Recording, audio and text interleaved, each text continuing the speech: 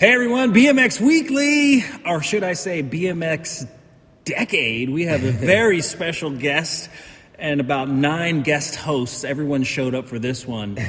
Dale, who's on deck? We got Mr. Todd Huffman. We got Pete Delusky. You've got Jason Richardson, myself, and today's guest, Thunder Danny Nelson. Thunder Dan. Almost a full game. Almost, yeah. It'd be a hard race as well. Thunder, thanks for doing this. Absolutely. It's been a minute. A long minute. Well, at least since the, what was it, Hall of Fame a couple years back? Yeah. Because who got inducted? You're the last guy to get in, right? Or was it Brian Foster? It was 1 year ago, and it was me. Good memory. Good job. I'm like, someone got in there that was... But it was Brian, then you. That was it. That's right. Yes. Yeah. Well, you guys showed up for Charles, too. We did. So we were there 3 years in a row, right? That's usually when you make your outing, is the Hall of Fame. That is it. As I said earlier, I stayed underground, undercover, kind of attached to what was going on up until, I don't know, 3 years ago or so. So I'm coming in pretty virgin here. That's all right. Well, the good news is Dale and I handled the weekly stuff, the BMX Weekly housekeeping a podcast ago, so this is all about you. Or whatever you want to make it. Yeah, we want to know that Thunder Dan, so it's, we want to dive in deep and talk about those early days, go through the years of amateur, pro, GT, your old bosses here. Yeah. Your old man friend, was you Denny's man friend or you? I was kind of a team manager. Team manager. Man friend. Man friend. That's in motocross, right? They have man friends, right? Man friends? I don't know. You might. I feel like that sounds. Man friends. I feel like that sounds. Just kind of the guy that, like a kind of personal team manager. I didn't hold his helmet, and I never carried his water bottle. I didn't iPad for him. Then we'd give TC would take the team manager. But I still thought...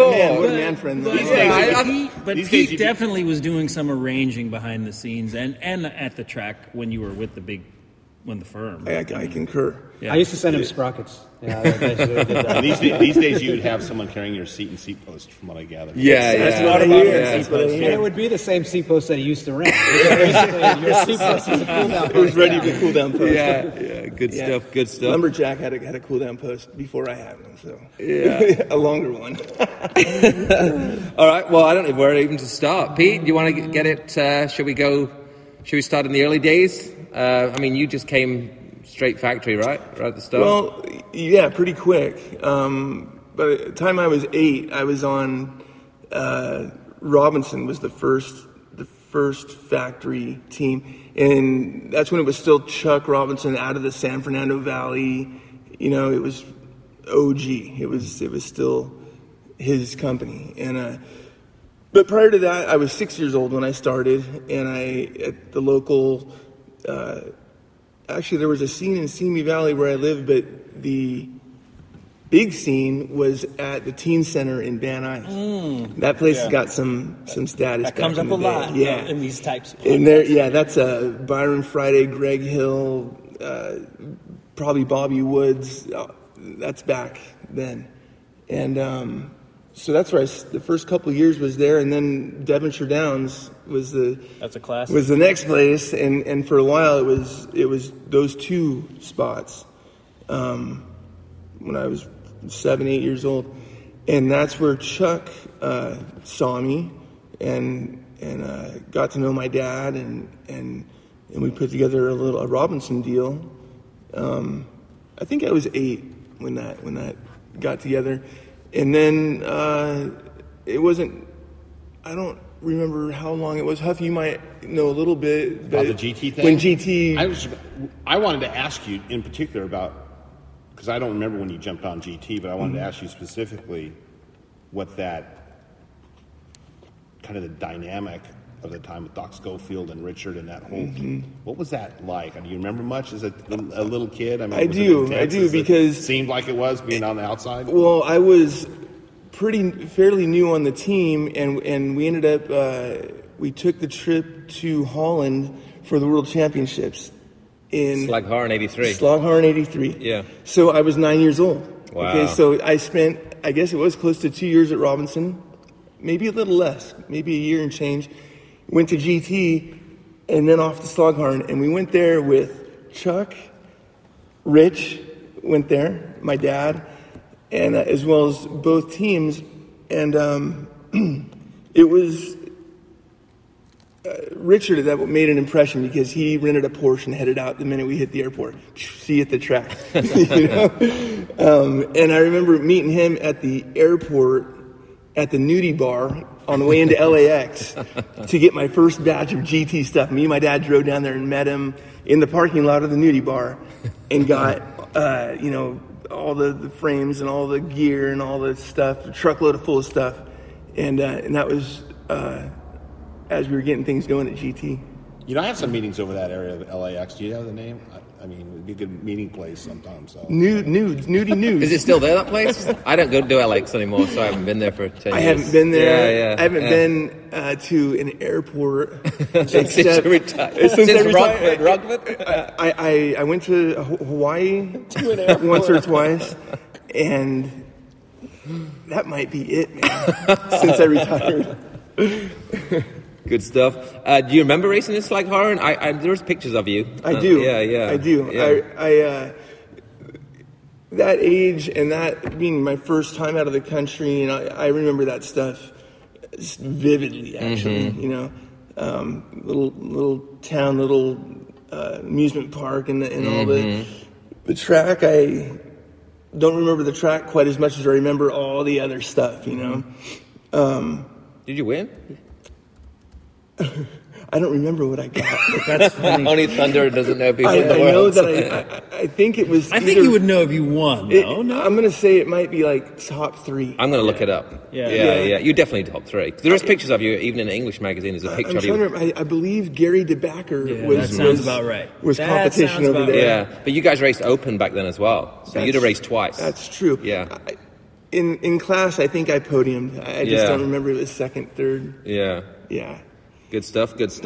Then moving forward, I mean, the next couple of years then, so, now, Justin Green was your comp right back then, right? You guys got to, Jason, you got to jump in on this stuff. So our class was stupid. Like how hard it was. Mm-hmm. Because how many guys in our class from when we were kids made a living racing AA? A lot. A good handful, maybe two. Greg, Justin, and then even a kind of a class down, Percy.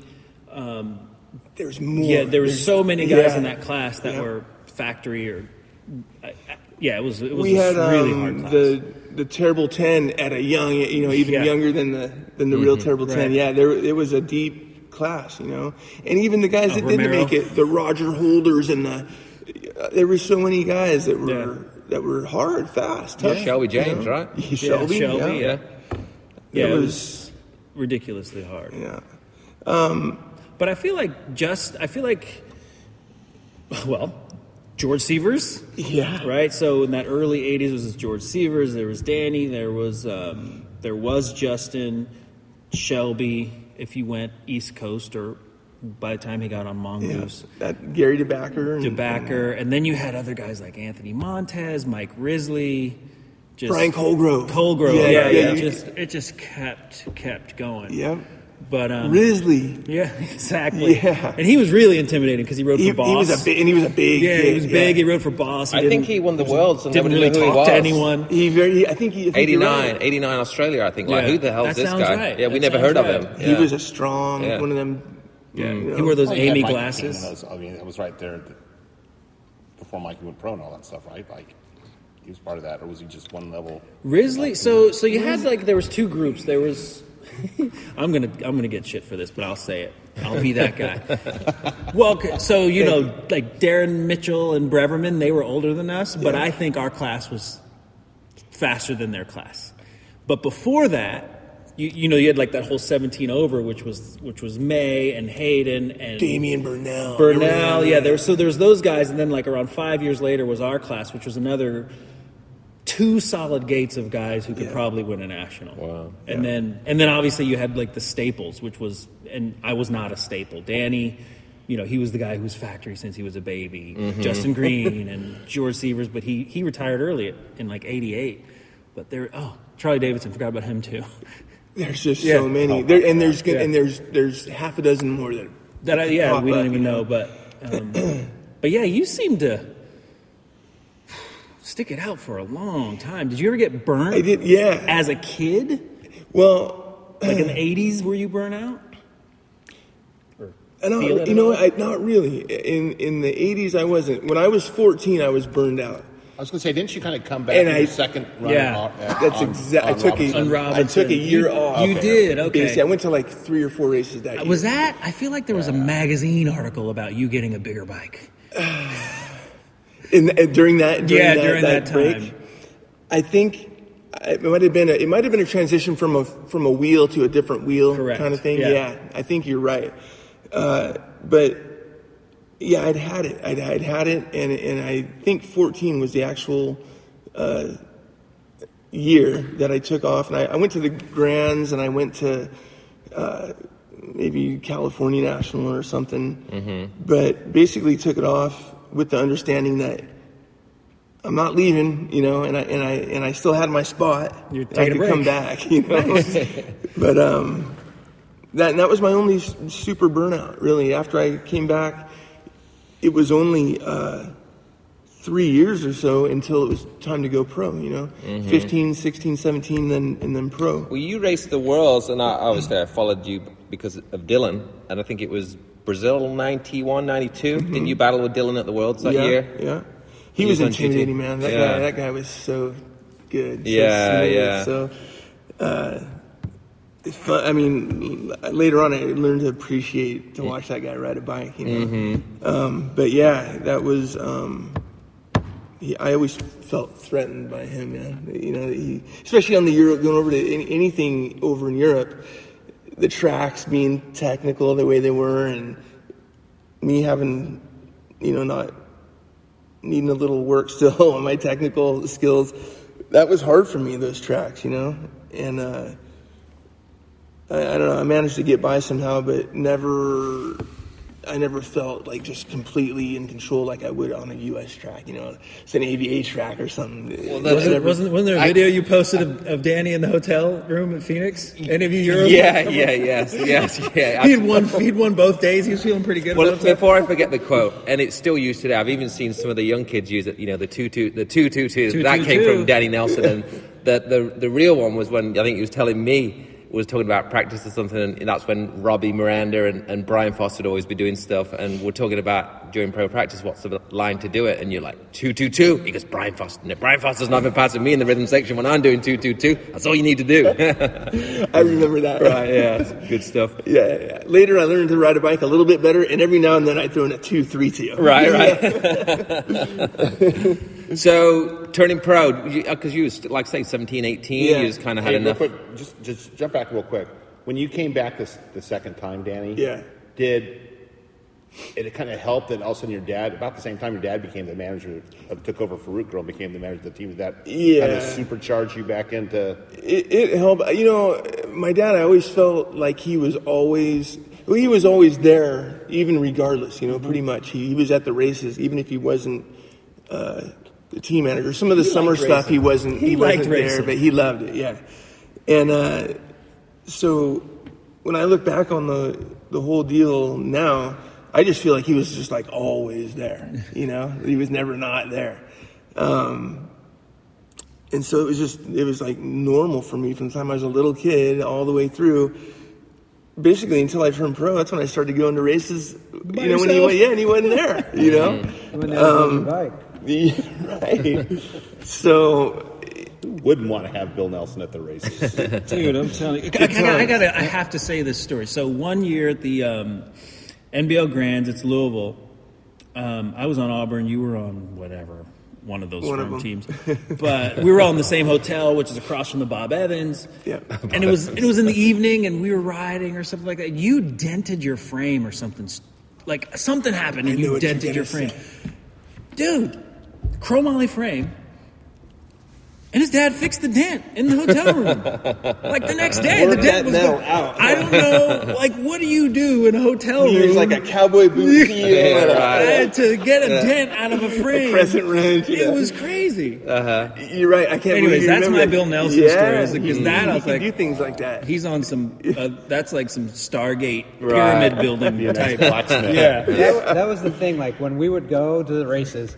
We would have we would always it would be fun because there was nobody really there except for Bill. But Bill was always in the shadows. Bill didn't hang out. He would go to dinner, but he didn't do anything. But you knew if you did something wrong that you would have to answer to Bill. But at the same point, like if you did something that you needed to get fixed, like you ripped the rear axle off a car, or you dented your frame jumping the railroad tracks. Right. Bill would be the first one that would jump in and get it fixed, but he would give you that look, push his glasses up, Right. and you would be like, oh, like you would just be like that sad dog in the corner of the room. But Bill was the guy like that everybody looked up to, nobody wanted to disappoint, and that was the thing was everyone used to say, oh, we're under so much pressure being on the team. It was just Bill's. Bill's attitude that he had, his quiet power. but he never put the thumb to anyone, unless you had like 4 or 5 weekends in a row where you just kind of didn't do very well or pulled an Anthony Reyes or whatever it was. And that could lead to maybe just taking a weekend off. Getting left home one weekend. You know, I remember him. Inhee was a case for Bill, boy. And he late to the airport almost every time. Leave his jacket on an airplane almost every time. Yeah. Late to breakfast in the morning. We were all got 2-3 town cars lined up waiting to go, and he's not there.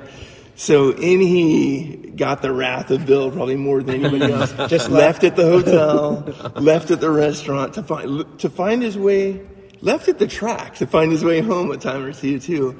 But that's just learning the real way, There was a time where Bill was like, we got to the track, left Inhee because he was late, honked the horn, called the room, whatever. Gave him the benefit. We got to the track, there 15 minutes, he's like, all right, now you go back to the hotel, but don't tell him you're there and just see what happens. Right. Yeah. I remember Sue would call and say, Bill, Inhee said you left him at the hotel. And he said, yes, I left him at the hotel. Did he tell you why? And so that I remember that happening more than once. But I think Inhee caught most of it. Yeah, good stuff. I mean, we talked about on podcasts before, haven't we, Jason? And this is all before social media. What a well-oiled machine you guys were. Your dad and TC and Huff over there. Just how professional and the way we see. I mean, Pete, you see the UCI stuff more now, the World Cup stuff. I mean, surely the GT stuff is still on par with all that, right? I don't even remember how it was possible and the amount of work that went into it.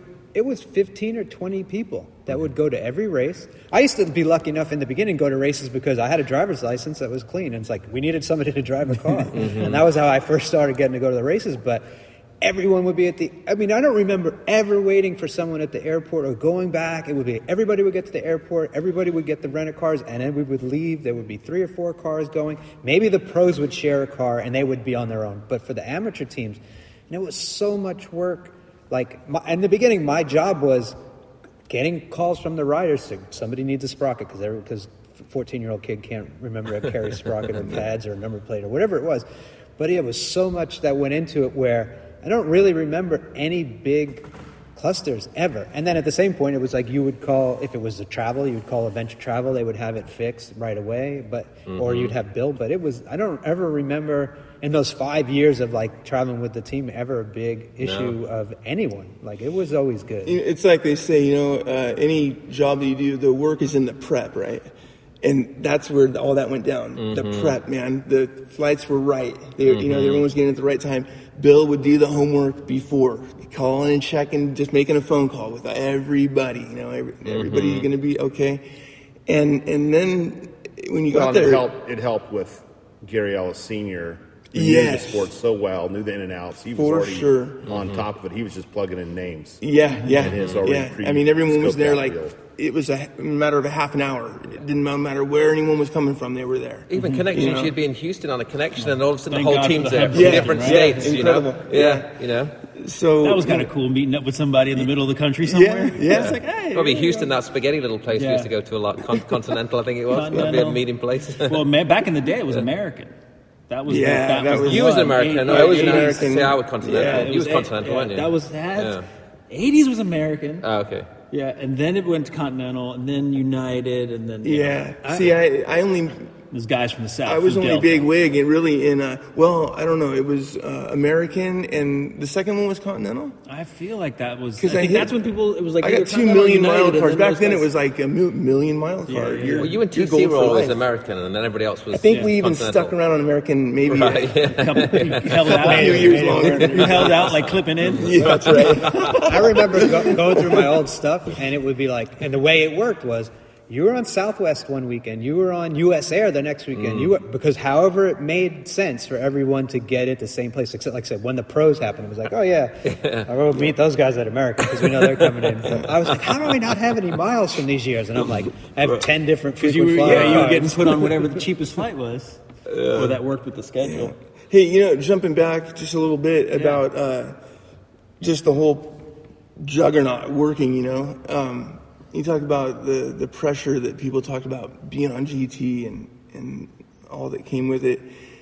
That was mostly people that weren't on GT. Yeah, everyone everyone from the outside, like from- everyone on the outside figured that's how it had to be. From growing up on the East Coast and racing those NBL Nationals when you were 13 years old, you'd see GT show up, and it would be like, literally like, okay, like you go into a rock concert or whatever, whoever your star, that your favorite person was, that's how we... I mean, that was for me, it's not about me, but how it happened. Like, I used to see these guys and I'd be like, those guys, and everyone was like, factory. Like, no one's ever, and it's funny because you say factory, nobody has a clue what factory was like if they didn't ride for GT. The GT set the bar, no one's ever come close, no one's ever, and I see these teams now at Nationals and they say factory and I just laugh. I'm like, you got a free shirt, a free frame, some tires. If that. Yeah, maybe they an did it. entry They did fee. it right. I mean, you were the only was like- guys. Chase is the only guys that compares to that. You would show up at the race and Bill would have them or I would have them, envelopes for food money Yeah, I for remember. every kid on the team. And it was like handing a 12-year-old kid 60 or 80 bucks, like, here you go. They would have money. Some of those kids were smart, too. They would spend Larry Yeah, Cameron would save buy it, a hamburger and eat the bread only or eat the meat only, whatever it was, and have $68 on the way home. Actually, that's good. I'm glad you brought that up. Team money, because your racing career is one thing. To me, what's impressive is your financial career. Candidly, It's funny when you get older that things. well, I things was always change, huh? impressed, but I even talk. I mean, in counseling people, I bring you up. I was like, this guy bought a house and he put over whatever percentage down. I think it was like something stupid, like 90% down. Yeah, it was a lot. But George Sievers bought a truck with his team money. He had a car. So he bought Jeff Donnell's truck, and it was sitting in his garage when we were in 8th grade. But same. Talk to Larry Canberra, Andy Conquest, Exactly, Andy Lee. yeah, You talk all to the- any of all those the kids team money. today about what they spent their Yeah, team money on. Yeah, so and it I was mean, impressive about what educations and cars. Yeah. So we pull up here today, and we see your old Accord sitting out front. Just kidding. No, but for real though. So you're this kid making money. I mean, and Bill kind of walking you through that. Like, were you just like, Dad, but it's my money? Was there any of that going on when you would win your team money? Or, Not he'd give you really. your cut and then put the rest away for you? I was lucky that way because, and this, jumping ahead just a little bit, Yeah. went all the way through until, I lived at home until I was 25 years old, Yeah. And whatever money I made as a pro, even from 18 to 25, my parents never charged me rent, never made me pay for Yeah, like a anything phone at bill and home. gas. Yeah, and my vehicle, and then Bill also would lend his opinion, his guidance that he knew on investing money a little bit, and I got really lucky on some things, and was able to, that's weird because from a young age, I remember my friends in my, at home, which are a totally kids different you group grew of, up with. yeah, just around the neighborhood. The things they had to do for money, Yeah. and I always had money in my pocket, from the races, team money, and then as a teenager still, really pro money, You won the Worlds at 19, right? Yeah. So, money, I always had money. And BMX money, But, I was able to stack a bunch of money to the time I was 25, staying at home on the free program.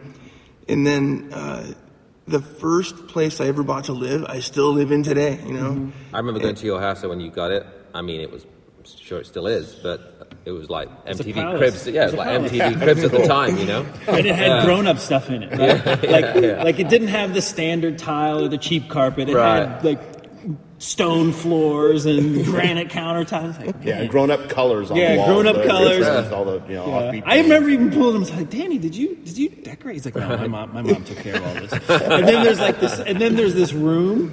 There's this one room in his house where it just felt super grown up, and you were telling me it was kind of like Bill's room, like it's kind of had this like rich brown leather furniture, and I'm like, man, I know what you're talking about. Like, yeah, that's my Pottery Barn room. And an homage to Bill. yeah.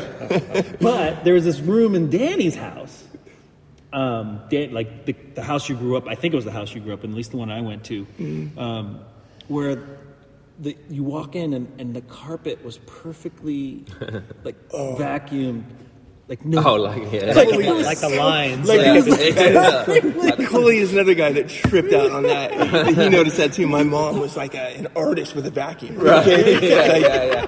That's why they do the Perfect grass in England for perfectly cricket. They do it. The grass is all lined looked up like a manicured and artists NFL with the grid or vacuum something, you know?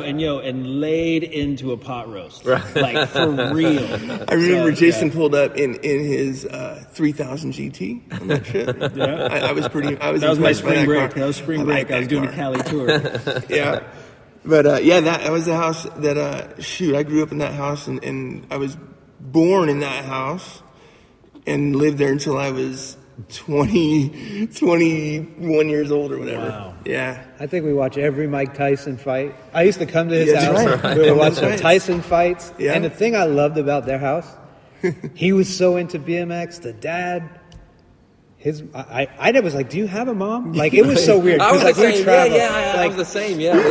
Going to his no house one- was like Yeah. 1952. So you, but you'd go minus to their racism. house and you wouldn't notice that anyone raced BMX. Right. I asked once, can we go in the garage? You have to have something somewhere. And there was a Robinson frame in the garage, and that was about it. Yeah. But like the house didn't have any BMX stuff, and I liked it because like I worked at GT. I actually lived with Huff for a while when I worked at GT. Yeah, you were I was surrounded by it. I was BMX so much that when I went to Danny's house, and I think this is how you sustain your career, you wouldn't know he raced, and he would go hang out with friends that were the furthest thing from BMX people. There was no And he would- trophy room. No. There was no, He always was- joke it because was you'd never see me at Orange complete- Wednesday night with yeah, all the buddies. It wasn't buddy. He would go to the track, do his 10 gates, and leave. Because I was like, let's go to the track. And I'm like, the king of hanging out at the track. I Right. would be like in the middle of the infield, and he would be like, oh, I'm done. Right. Like, what do you mean? He's like, he had a program before people knew what programs were. I was like, I'm out. Yeah. Even Worlds after parties and stuff, like he'd never wanted to go to the BMX one. Like, I want to go to the BMX one where the BMX guys are. He's like, hell no. No Thunder Shrine or Thunder Dome? No, that's true. I was able to separate BMX from my home life. I mean, I went and did it on the weekends for my friends at home. Hey, I'm shoving off. I'm going to go do what I do. Be back Monday. Right. And when I come back Monday, I always took care of what needed to be done on BMX, whether getting out to the track again and doing some training, doing whatever needed to be done. But boy, it was on my own time, solo, alone. And the other time was spent with people that never raced a bike in their life. Yeah. I shot my first gun with Danny hunting at 1 a.m. on Coyotes. Johnny O'Mara's property right. in the back of a pickup truck. Dude, Like, 1 in the morning is dark. We would. Yeah, it was This night is hunting. not exactly Is that the whole legal. deer in the headlights thing? well, yeah. You They got- had a exactly truck right. with a light bar And on then it. you and shine I'm like, the where light. am Okay. I? Yeah, I mean, spotlight them. Got it. I'm like, where am I? Because I was in Tennessee before that, and I had seen someone shoot a snake or something because they were, that's what you do in Tennessee. But we were like in the heart of California. First of all, I'm like, that's Johnny O'Mara? I'm like, you So wouldn't say anything. I'll fill in the gaps here. That was Johnny O had his practice track, his Supercross track, on a piece of land that was right there by our house, and I at that time I would ride with him a little bit on the mountain bikes, but I would also go out to his track with him all the time because he needed somebody out there in case he KO'd himself, Yeah, someone that could yeah. drive him out of there, So I'd go hang with them and watch them ride and just be there if something happened. But on the property that he leased from these ranchers in town, where his supercross track was, they had cattle on there, and the coyotes would come eat the cows.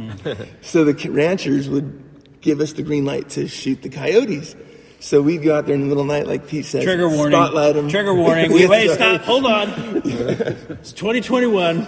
I know. This Trigger is warning, everyone. PC Right? at all. Don't cancel Danny or not shop at his shop because of something he did 30 I years should ago. know that. Trigger warning, everyone. Okay, continue on. Okay. God, should I continue on? Yeah, this is good. So you were Yeah, saving so the cattle. We were saving the cows, people. That's what we were They doing. were harassing the coyotes or harassing the livestock. Yeah. They were eating the babies. Dude, it's no different. Yeah. Even if you have a home garden, the rabbits are eating your veggies. Exactly. So, yeah, anyway, Pete got a little got to western get up in there. on some of That would that. be from there. We'd go to the skate shop. I'm like, why is Dan like? And you watch the way Danny dressed. You thought he was a skateboarder, Right, yeah, White yeah. T-shirt, big jeans, skate shoes. Always had a skateboard, and I'm like, you can like. And he would always comment how I'm not that good on my bike, and I always associate riding a skateboard like you have to have the agility. And I'm like, how could you ride a skateboard and not? He was undercover good on his bike. He just, like you said, 222 didn't need to do it. No one got any no one except when you went to the X Games for the jumping contest got $1 extra for doing a turn bar on the pro section in Burbank. TL did. TL would Well, say. that was how he got his contract. TL, That's yeah, a different story. Oh, dude, good stuff. I used to benefit Danny's fashion because he would buy a pack of 3 T-shirts and then, Wear 'em like, he'd once. open them out in travel bag. He'd wear a white T-shirt, and then at the end of the weekend, 3 brand new T-shirts, Friday, Saturday, Sunday. He'd just leave them in the car. Like, he just bought new T-shirts all the time, and I always like grab them, take them home. Like, God, I hate to admit stuff like that now, but you're right. Those were 3 packs of Calvin Klein T-shirts. So check it out. So I got another Nelly story. So when Christian and I were on Crouppy, so you had retired maybe a year or two earlier. So your legacy was felt, and me and Christian had a joke. It's like, when we were traveling, where would we stay? And it's like, well, would Nelly stay there? And if Nelly wouldn't stay there, then there's no way we How would many put- hotels we pulled into in Florida in the middle of the night? You'd be like, Open the door wow. and No, can't I'm do not it. here. Can't do it. I ain't gonna do it. That's where I remember because I would be in the pro car sometimes. Right. Like, Ellis would drive, no matter who was there. Ellis would drive. You'd get to the hotel. I remember Florida especially because Florida, like in 1940, the hotel's original. You could run into some And spots in we Florida. pulled up after, flying cross country. You get there, it's late at night because we would fly in Friday night. By the way, new generation pros, nobody went to a race on Wednesdays. They got there Friday, missed practice, and went and practiced Saturday morning. Right. Ellis would pull up, he would walk in, he said, hell no, get on the phone, and 5 minutes later, we'd be at the Hilton somewhere. Yeah, I benefited many times with Florida them. was tough in some of those areas because the hotels were either 1-star or 5-star. Yeah, There was no. But I went to a lot of good If there was hotels with white the- beach sand in the parking lot still, Yeah. chances are you're going to find something in your Yeah, in the it was dresser. pretty grimy. Yeah. But I we was on Florida spring break and it was in Orlando. We went to a hotel and I thought it was okay. And him and Ellis looked at each other like, get back in the car, everybody. We went to the And Hilton. you're new. You're like, this is great because there's not 7 guys in the room like we did in Europe. Oh, yeah, anything was great for me. Good stuff. I want to talk, I know there's Worlds, so you just turned pro. Let's get into the Worlds because I like that. And actually, we got both world champions here. Oh, Cruiser, that's right. And 20 we inch. covered it. And I stayed with you that weekend. And it was So- pretty That's cool. right, yeah. I think we were the 2 youngest guys in the class. Well, we At would have that been. You would have been for sure. Yeah, right? I was 18. I turned 19 like a month later. Okay, so And you were I was 19. a new. What year did the Worlds happen? 94. What month? It would have been summer, June, so July. July. Okay, so I was just. It was the week after South Park. Okay, so I was a new couple months, 19. Tell us how you felt like, coming in and everything, you know? Coming in, actually, I was riding good. Coming in, I remember. ABA race in Ohio the week yeah. before. So That's- that was when both Sanks were competing. But Howie, and that's when Howie was was fast there. in. Yeah, Howie was yeah, in the States. yeah. How long was he in the States? Man, for how is Howie so before- fast? I don't know. before- We came out just for those 2 weeks, Howie but we was did that fast. race as well. But he was He- fast he- in Ohio. He was fast. He Yeah. won. He won the Yes. time trial. Oh yeah, He had all yeah. that He stuff. was the number 1 pick to win Yeah, that main yeah. event for sure. Man, So coming into it, I was riding good, but, you know, I wasn't racking off wins in AA at that point. Really, you know, I had a podium here, and a second, an occasional win, but not you know, dominating or racking off wins, you know. And then Howie was over, and he was the hype man. Everybody was talking about how he's going to crush it, and he was riding like he was gonna up until the main event. Really, Christoph was going good as well. Yeah, Charles was punching there out was the first there was a corner. lot of crashing. in the quarters and semis at that race. You know, I remember Ellis went out. I remember. Quarters, I feel like we were in the same quarter, and both of us were just going in the first corner. Did we finish? We one and we two were in cool, the and you were quarter? like, go, go, go. Yeah, Like we were. You're right. Yeah. And I think it was the quarter. Maybe we were in one of the first quarters or something. But I remember Ellis crashed. Well, I was in it. It was a super hard quarter. It was Christoph, Wilco Grunendal, me, Eric Carter, Alice, and Hayden. Oh my God, that was a quarter. And Hayden got through. Hayden got through. Hayden almost got all the way through. Yeah. Because if he If treated me pretty kindly. If there was more I have to say. infield, or he was nice. Yeah. If he was just a little more aggressive guy, and it was just he only had to give it that much more, and he would have got in And just there, to go back to the original statement, I still stand by my statement because Hayden was part of that 17 over X class that I was saying was 5 years ahead, and he's racing you. That's right. But going back to the gate, going up for the main and stuff, you're like, okay, Howie was on the inside. It clicked when it was time to get ready for that main. I never felt it. It's the only time I ever felt like that in my entire career. I felt like it was only mine to lose. I felt like I had won it. Nice. And I was running scared a little bit because I felt like I had it. It was the only thing I could do was mess it up. It was something to hold on to versus something to get. Yeah, exactly. And when I got the best gate start of my life, and that just the first two pedals happened like the way they're supposed to happen. Yeah, and then I was just again running to hold on to it, man. And my heart about stopped when Hayden came up on the inside of me. Really, the last two turns, you know, I could feel him and see him. But that I never could capture that feeling again before a main event like I did there. And the only way I can describe it is fear, really, because I already had it. It was a bizarre feeling. And I think when some people talk about the zone in other sports or other whatever, that might be what they're talking about. They're feeling that. But I only felt it one time. Yeah. But you're super aware. I mean, that's like I remember, and there's a few times I would argue you probably felt that a few times, but you just had more experience under your belt. But you know, Dale, from the Worlds, you're very aware that you're winning the Worlds as it's happening. Or losing it as it's happening. Like, there's no other point where you're more in the moment where it's like you're coming out of the first turn and first you're like, I'm winning the world. Yeah, just wanting it to I want to finish. keep winning the world. Wanting to finish. Hurry to the finish. Yes. Danny was never that guy that would say, "Oh, I'm going to win." Like Greg would be like, "I'm winning," you know, just to mess with everyone, even though that's how he felt. Yeah. I remember there was something the night before the Worlds. Danny's like, "I'm winning the race tomorrow." I don't remember. Like I've stayed with him. I pretty much stayed with him every time I went to a race. It could have been. You had the air condition. It was something weird. Like we were in room one. It was something like there was something that the next day we remembered like it was a total sign. But I remember the night before, Danny was like, didn't talk about racing. Who was I to talk about racing to? He was like, I'm winning this race tomorrow. And I was like, until I started training and got really fit toward the end of my career. I think we were in Florida one time. I mean, he was cocky to me. Like in the room. That was like private cocky. I reserved that special for Dale. But I don't remember if it was that blatant or if it was the next day. It was like, remember that? Like whenever it was, there was something, and it was like, because it just never. I remember because, like I say, that was a setup and a thing that I could never recapture, and I wanted to so bad. I would argue, I couldn't do it. I mean, that was a great Worlds to win because that to me that was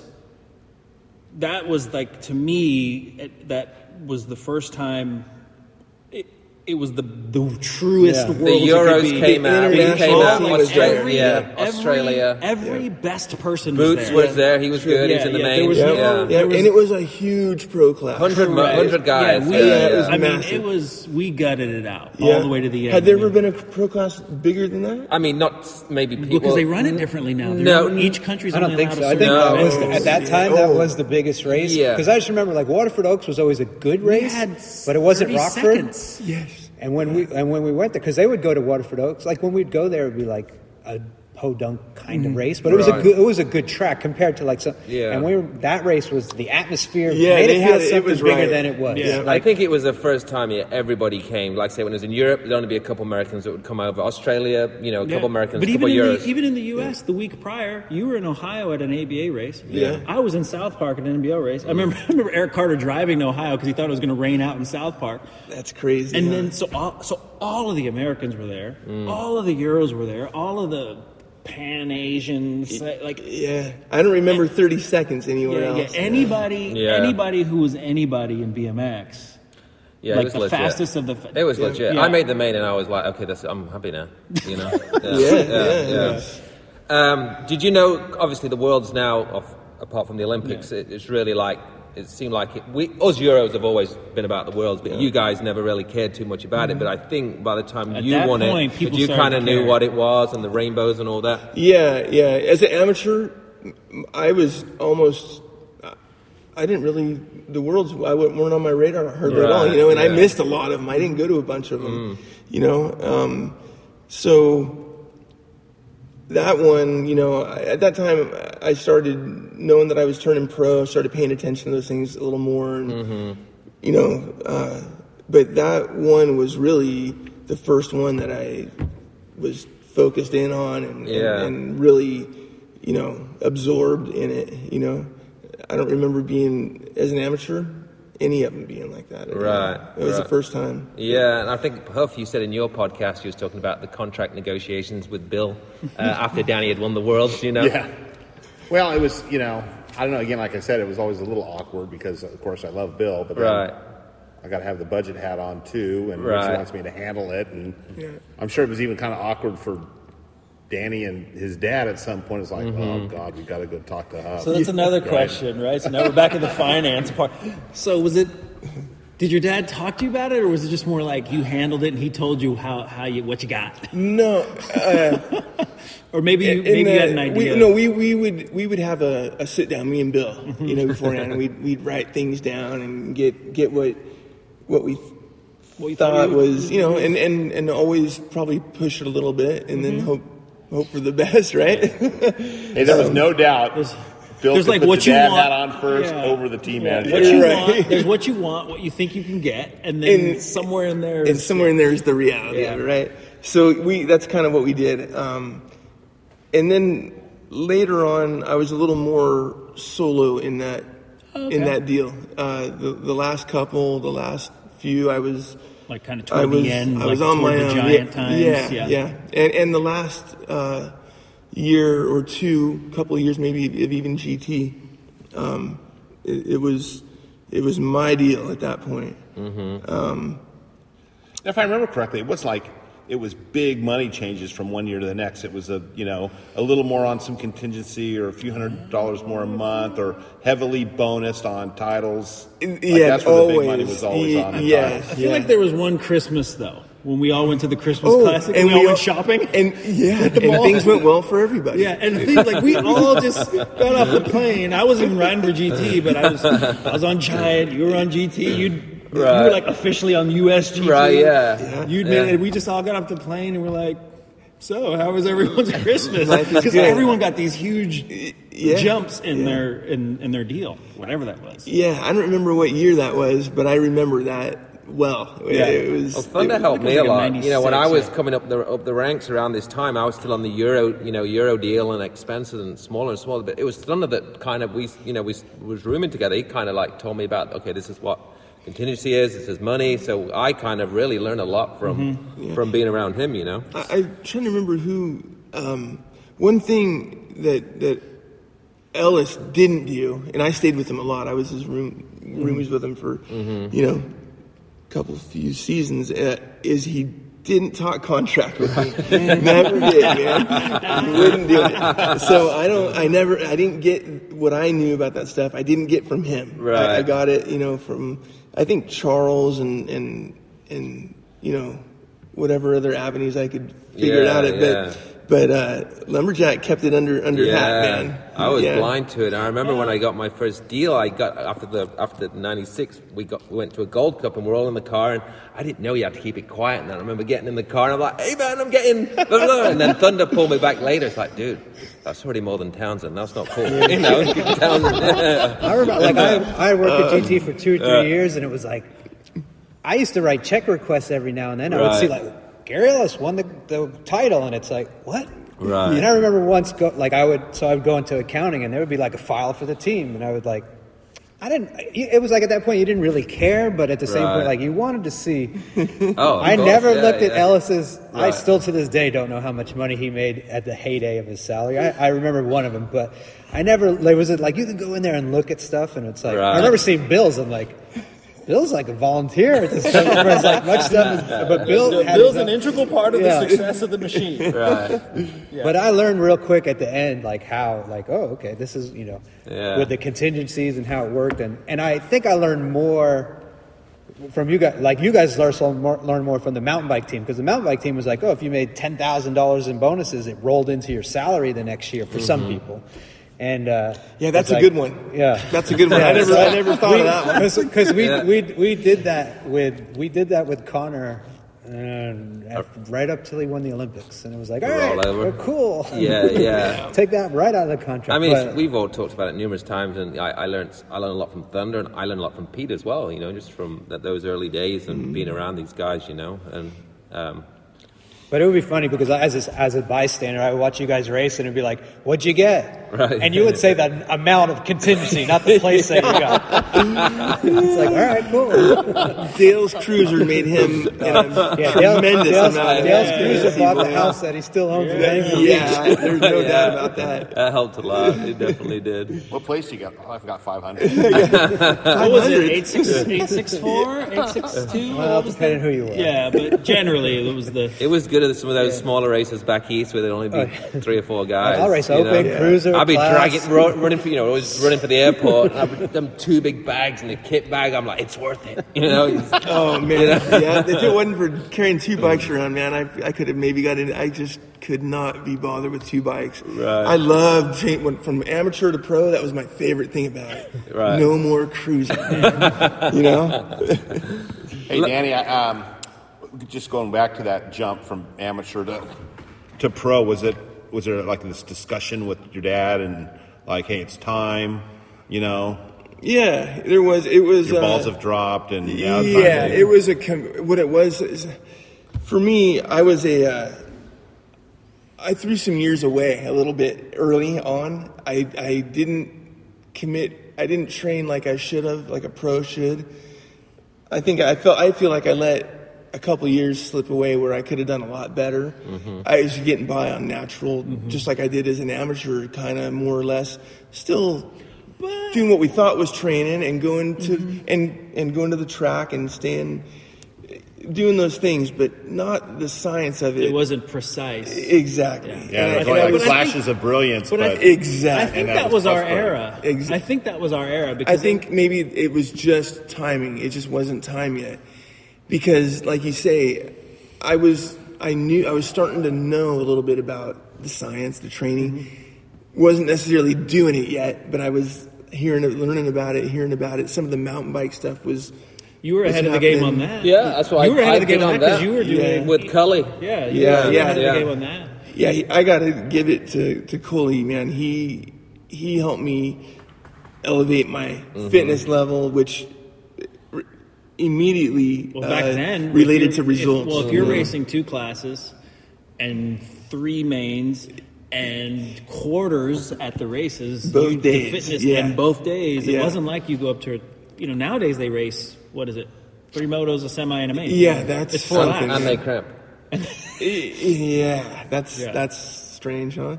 but they light it up. But man. no, we was all trying to work out the train thing like mid to late Yeah. 90s, and you, Cully, and because Dr. Wong, Yeah. I think And helped then Cully a lot. Yeah, He and then when did, and Christoph that- came I- over, I- it's like, Christoph- okay. Some of those benefits from him. Once I got onto it,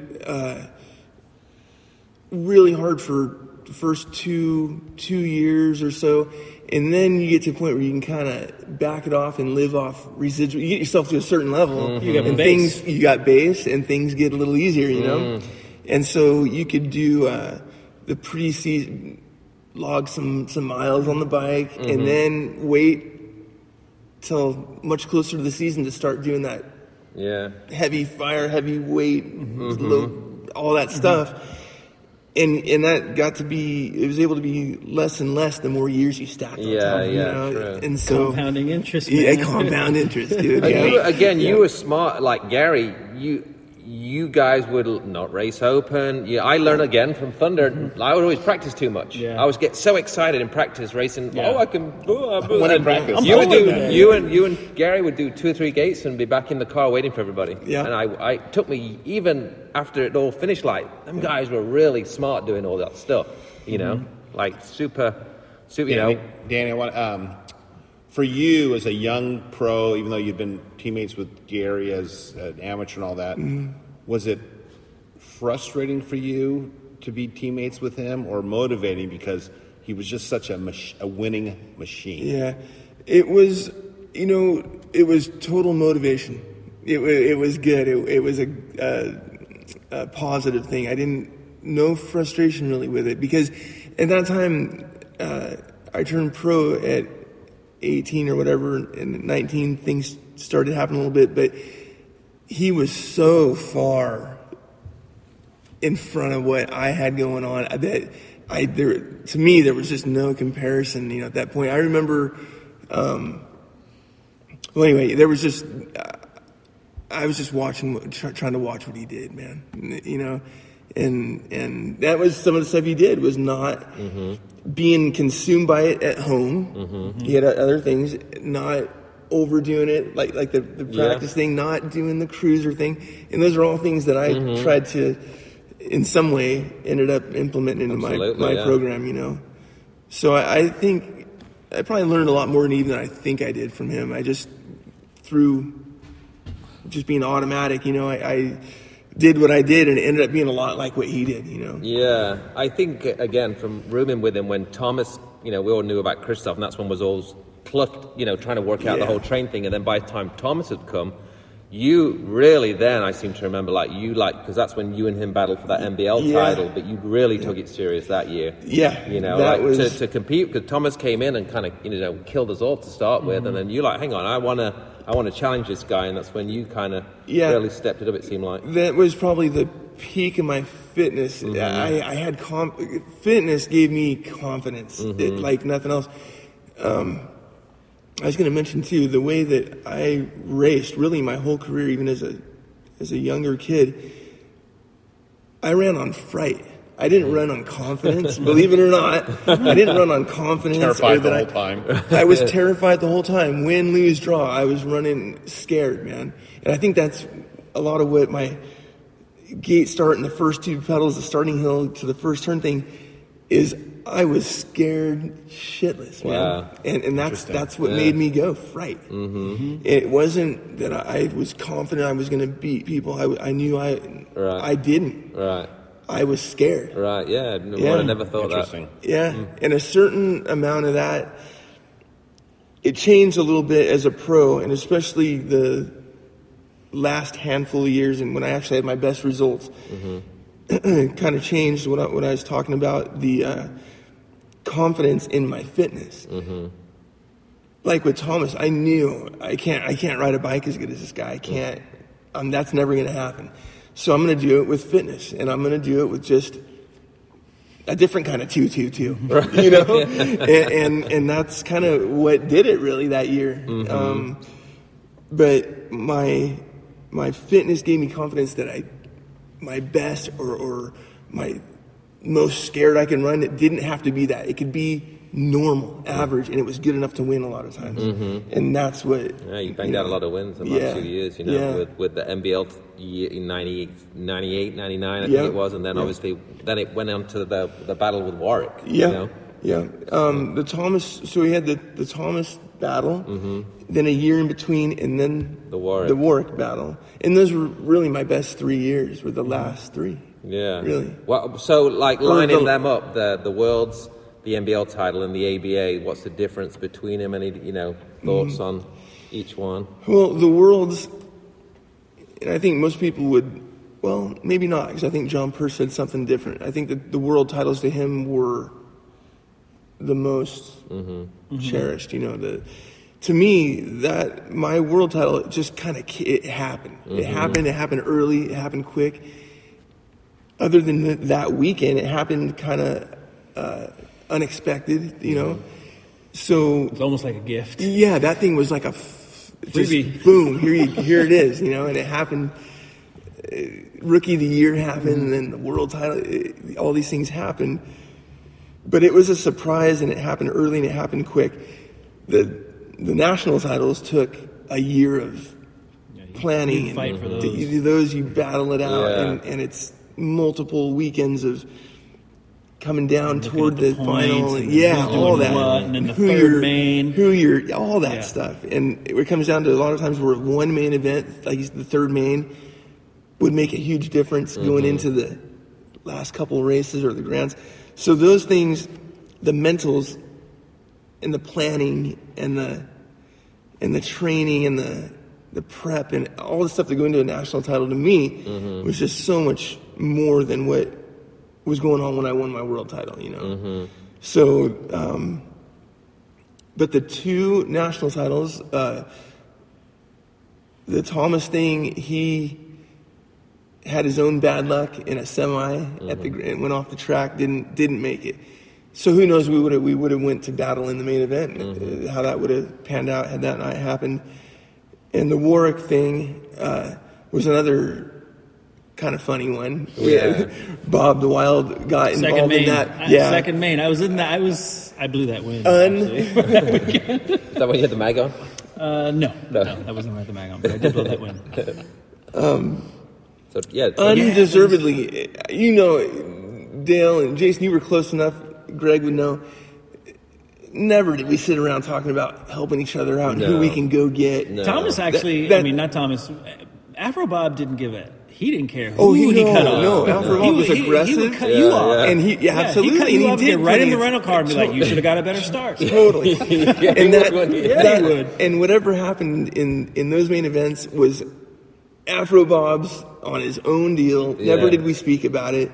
And that's just the way it went, But in my own defense, you got to remember, I went on to I won the main event, And so you were in front of all of them. You were in front of them. Yeah. You were in front of them. Warwick was in second. Afro Bob just didn't let him go. He wouldn't. Warwick should have filed in. Jason, maybe you should say for the people that don't know, the new guys that listen to this, the title battle basically was between Warwick Stevenson and Danny Nelson. Danny 3 mains. Danny was teammates with Robert DeWild.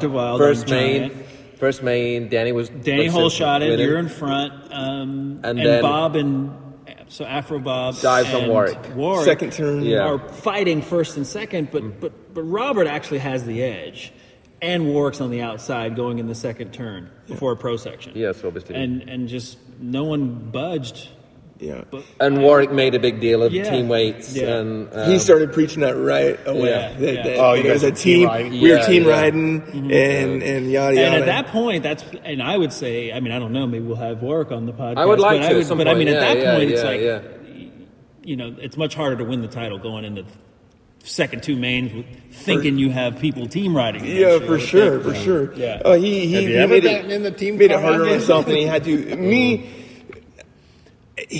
That's a case, man, where one spot you could have just backed off a little bit, and then there would have been plenty more to go. You have 2 remains. But to have that was a decision he made, and in my experience and those kind of things, I was never the super aggressive one. I would stay out of a mess plenty of times, and didn't make mains sometimes because of it, and threw away better finishes. And it's probably one of the one of my weaker. If I had to improve on something, it would have been being more aggressive, sticking my nose in there more than I did, and that was probably my biggest weak spot, I think, but it would have worked out if I was working in the second main, So I don't know. That's. And there was like even after the race, there was tension, right, between you two guys. Yeah, there was actually tension from there on out. Kind of, it was never quite the same. We used to get on pretty good. I remember that. Yes, and even have some fun. Because we would because there was a minute in ABA where it was either Warwick or Danny were going to win. Yeah, I remember. And I remember showing up to yeah. Rockford one year and Warwick at practice saying, "Oh man, we got some people to race now," because a lot of the NBL guys Yep. That's right. Yeah. That's right. Yeah, we were we got on good, Yeah. but never the same after that deal. But he had it wrong. He didn't. He misread that deal. That's not how it went. Yeah. It's easy to misread though. When you're when you're in battle. Yeah. Coming back, we should probably talk about the transition from GT into the Giant deal, and then you were kind of looking at. Well, you was already on Giant when you won that title, the ABA Yeah. title. You guys, you, Thomas, and Dwyer were already That on was a Giant. Giant deal. It was a Giant deal. That's right. Yeah. Yeah. Okay. So are we? Yeah, we're recording. good. Yeah. So, the what year would that have been when GT when we all had to Thomas? Like 2001? It would have been even 2000. Is that possible? No, Thomas won Worlds in Argentina, which was 2000 on GT, so it had been the end of 2000, maybe going into 2000. I feel like it was 2001 was the year. I can't where, remember when Okay. TC and Woody and we did the Satellite Sports Group, which became the Giant. Because you guys even went to a few races with just Troy Lee stuff on. Yeah. Like you weren't even branded. It was just Troy Lee stuff. And we raced our whole time on GT bikes. Yeah. So, it might have even been 02. okay. Maybe, Could have been, yeah. See, I went a year longer than in my brain I think I did. I'm off a little bit at the end. But, the GT thing was, that was a sad situation there. No one who wanted to leave GT, and have that be done. But we were able to save kind of the core group, and for the few of us that made it over to Giant, it was kind of the same, TC did a good job of making it kind of like it always was, and he stepped into the team manager, team everything role, and all that stuff went the same. It was still, as far as going to the races and being lined up with everything we needed and all that. Sticker change. It was a sticker change. It was the same. But with Giant, we never had a bike produced. We had a few prototypes and talking shop, but it never came to. You had that one I saw at your house. It looked like a big balloon. You know what? A big blue. Oh yeah, you're it was right. like round. I take that back. There were bikes made, but they weren't Giant bikes, and they never became Giant bikes. But they were. That's what we had, But it was different. Winning that title with Giant, I would have preferred to win it on a GT, And you did win it on a GT. Well, yeah, GT journey. Oh, the GT, with the GT colors and whatnot. Like Pistol Pete never won a title on an S&M. So it was a little different, but still, like I say, it felt like home, after it just took a little while to get that way. I think TC helped that out a lot. Danny, how riding, working with TC, how was he as a team manager? Of course, I love the guy. But Yeah. He was good.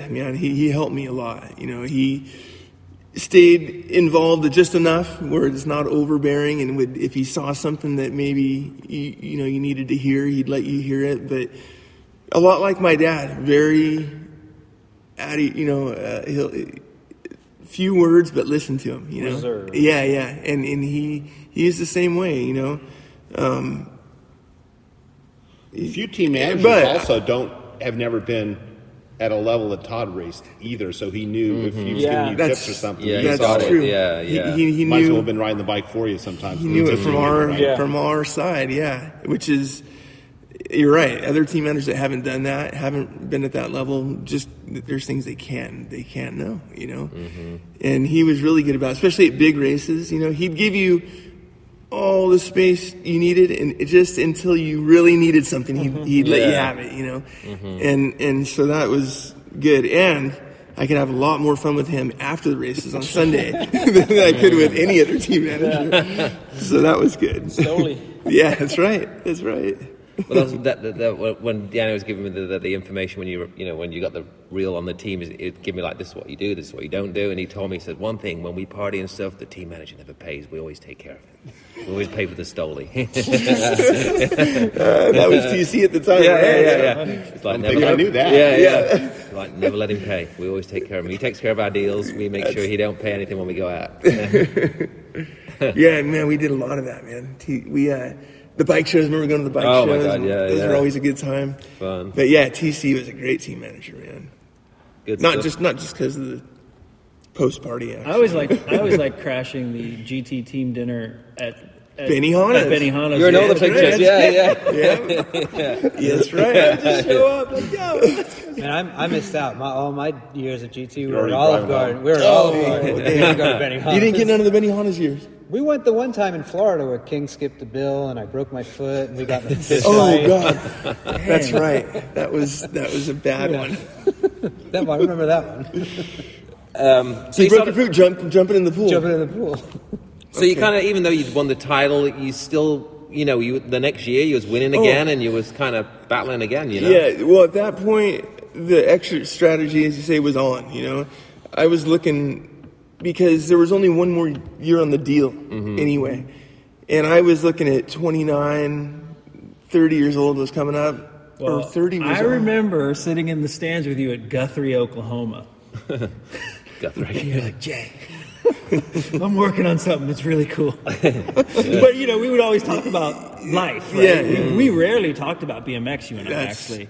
very We true. were always, but anyways, he's like, I'm working on something. He's like, it's kind of a business deal. Me and my dad, it's something to do with, he was talking, what? Yeah. And It's, then, the we deal gotta go race. is not the deal in the beginning, and I did, of course, at that point, I didn't know what I know now about it, but I thought there was some potential there, but it's not a flattering sounding thing, Used junk is what you're dealing in, I don't know. There's other things I'd rather do, flashy, really. right? Yeah, exactly. We're in the thrift store business. You were in the Right. thrift store business. Used junk. But I knew from my dad had a friend that was in this business. That's how the whole thing came together. I was needing something to do. He had a friend that needed to get something going again. He had this experience. Let's get together and try to make it happen, And so anyway, I don't know. The next year, the friend was ready to go. It was time to go. And my dad and him were doing some work on their own time, trying to get everything lined up, and a building came up. And once a building pops up, and it's available and you're going to do And it, it has the Gotta right jump on the it. price. clock starts and there's no getting out of it, So that deal was going to happen, whether I was racing or not racing, and I wanted to be in on it from the get-go to know the whole thing and be a real part of it, So it was a weird move, pulling out mid-season. I mean, we were in Rockford, and you and Warwick was still going for the title again, and I you was told in- me, you're like, I'm leading out. points. It was, we were me and Warwick again were Yeah. first and second in points, and I was still winning races, Yeah. but I was starting to. I couldn't train like I wanted to in between because I was spending time Learning doing the certain business? things. Yeah, and so that started to mess with my mental a little bit. That because I started to rely on that training so much. That I told you about that was my confidence. confidence Yeah. And that started not happening like it was supposed to, and it made it easier for me just to make the decision to get out. It was a hard decision, but at the end of the day, it worked out good, and it's probably the right one. But that was a tough one getting out. I would have preferred to finish the year and see what I could have done if I could have done it the right way. Yeah, you came to Del Mar just to have the barbecue. Pretty with much. The Wells. Yeah, that was the send off, man. It Yeah. was game over. Yeah. The Wells are fucking great people. Yeah. At least you still talk to them guys? I don't. I haven't. No. I heard.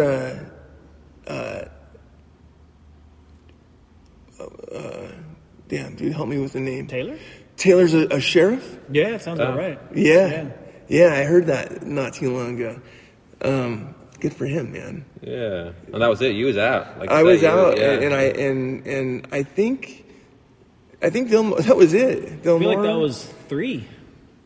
I think it I was. feel like that was 03. Definitely 02 or 03. Could have been 03, yeah. Danny, I mean, did you miss it though? I mean, 6 months later, did you? You know what? I was so wrapped up doing what I was doing, and by the time I could even think again, it was about a year later, and I didn't miss it. I didn't miss it. Yeah, I was good. I was good. For me, the last, say, 4 years was I was maxed out on, for me, what I could do training wise and being, my mind being in the sport and chasing those titles and stuff.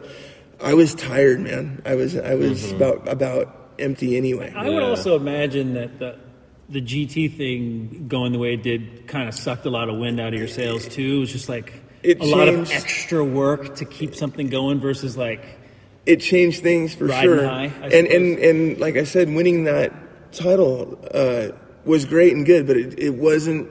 It just wasn't like it would have been on. it wasn't GT, like going to HB to figure out what your ad was going to look like. Exactly. Double spread. The next week, Right. right? It Oh, was I wonder how- it was a different animal. So no, all those things combined made it easier, or made me, I guess, miss it less, or made it easier for me just to go on and get out and be done, So rumor had it that you still have your bike in what was those cases? The Bike Pro cases? Fluorescent Yeah. cases. Do you still have your bike? Bike is outside of the Bike Pro case, All right. Bike Pro. hanging in the garage. Okay.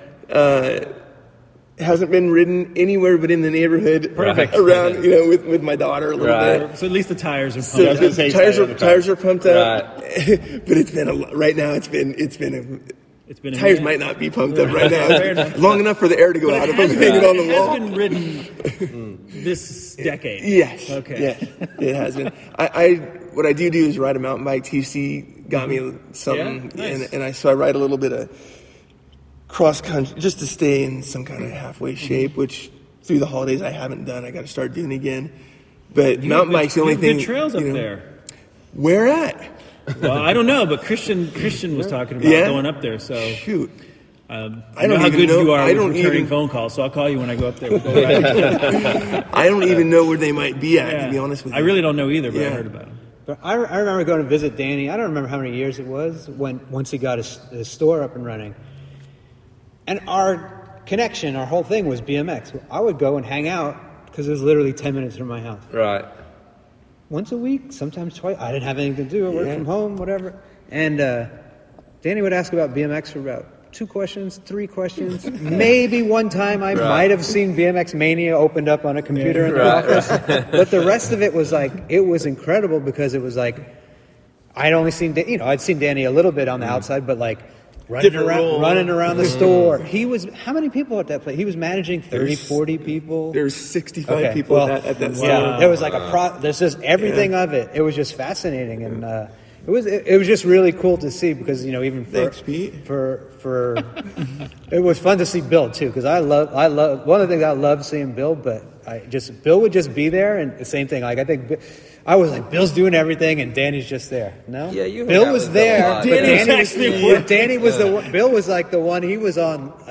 Bill would love to do research, and Bill Yeah, was looking Bill- up stuff. he And I don't was- know what he was looking. He's would the come science in he's the and do demographics data. guy. He's the data. data data and Yeah. paperwork. Where Danny a was couple- like few in times a marketing. week, just outside, Yeah, and I and- was like, wow, it was Bill's impressive. Bill's like, Right. you gotta put the shoes on the left side. Put the shoes on the left side. Put the That is so toys by funny. the counter. because it was my first being on the other side of the deal and dealing with and how different it was than people. from everything. Even Yeah. though you had that guy, just to see, like, this place was massive. How big was that It's building? big. The building was like 22,000 feet. This store is just a little bit smaller. The building's over 20,000 feet still, and That's there's a big building. 50 employees here.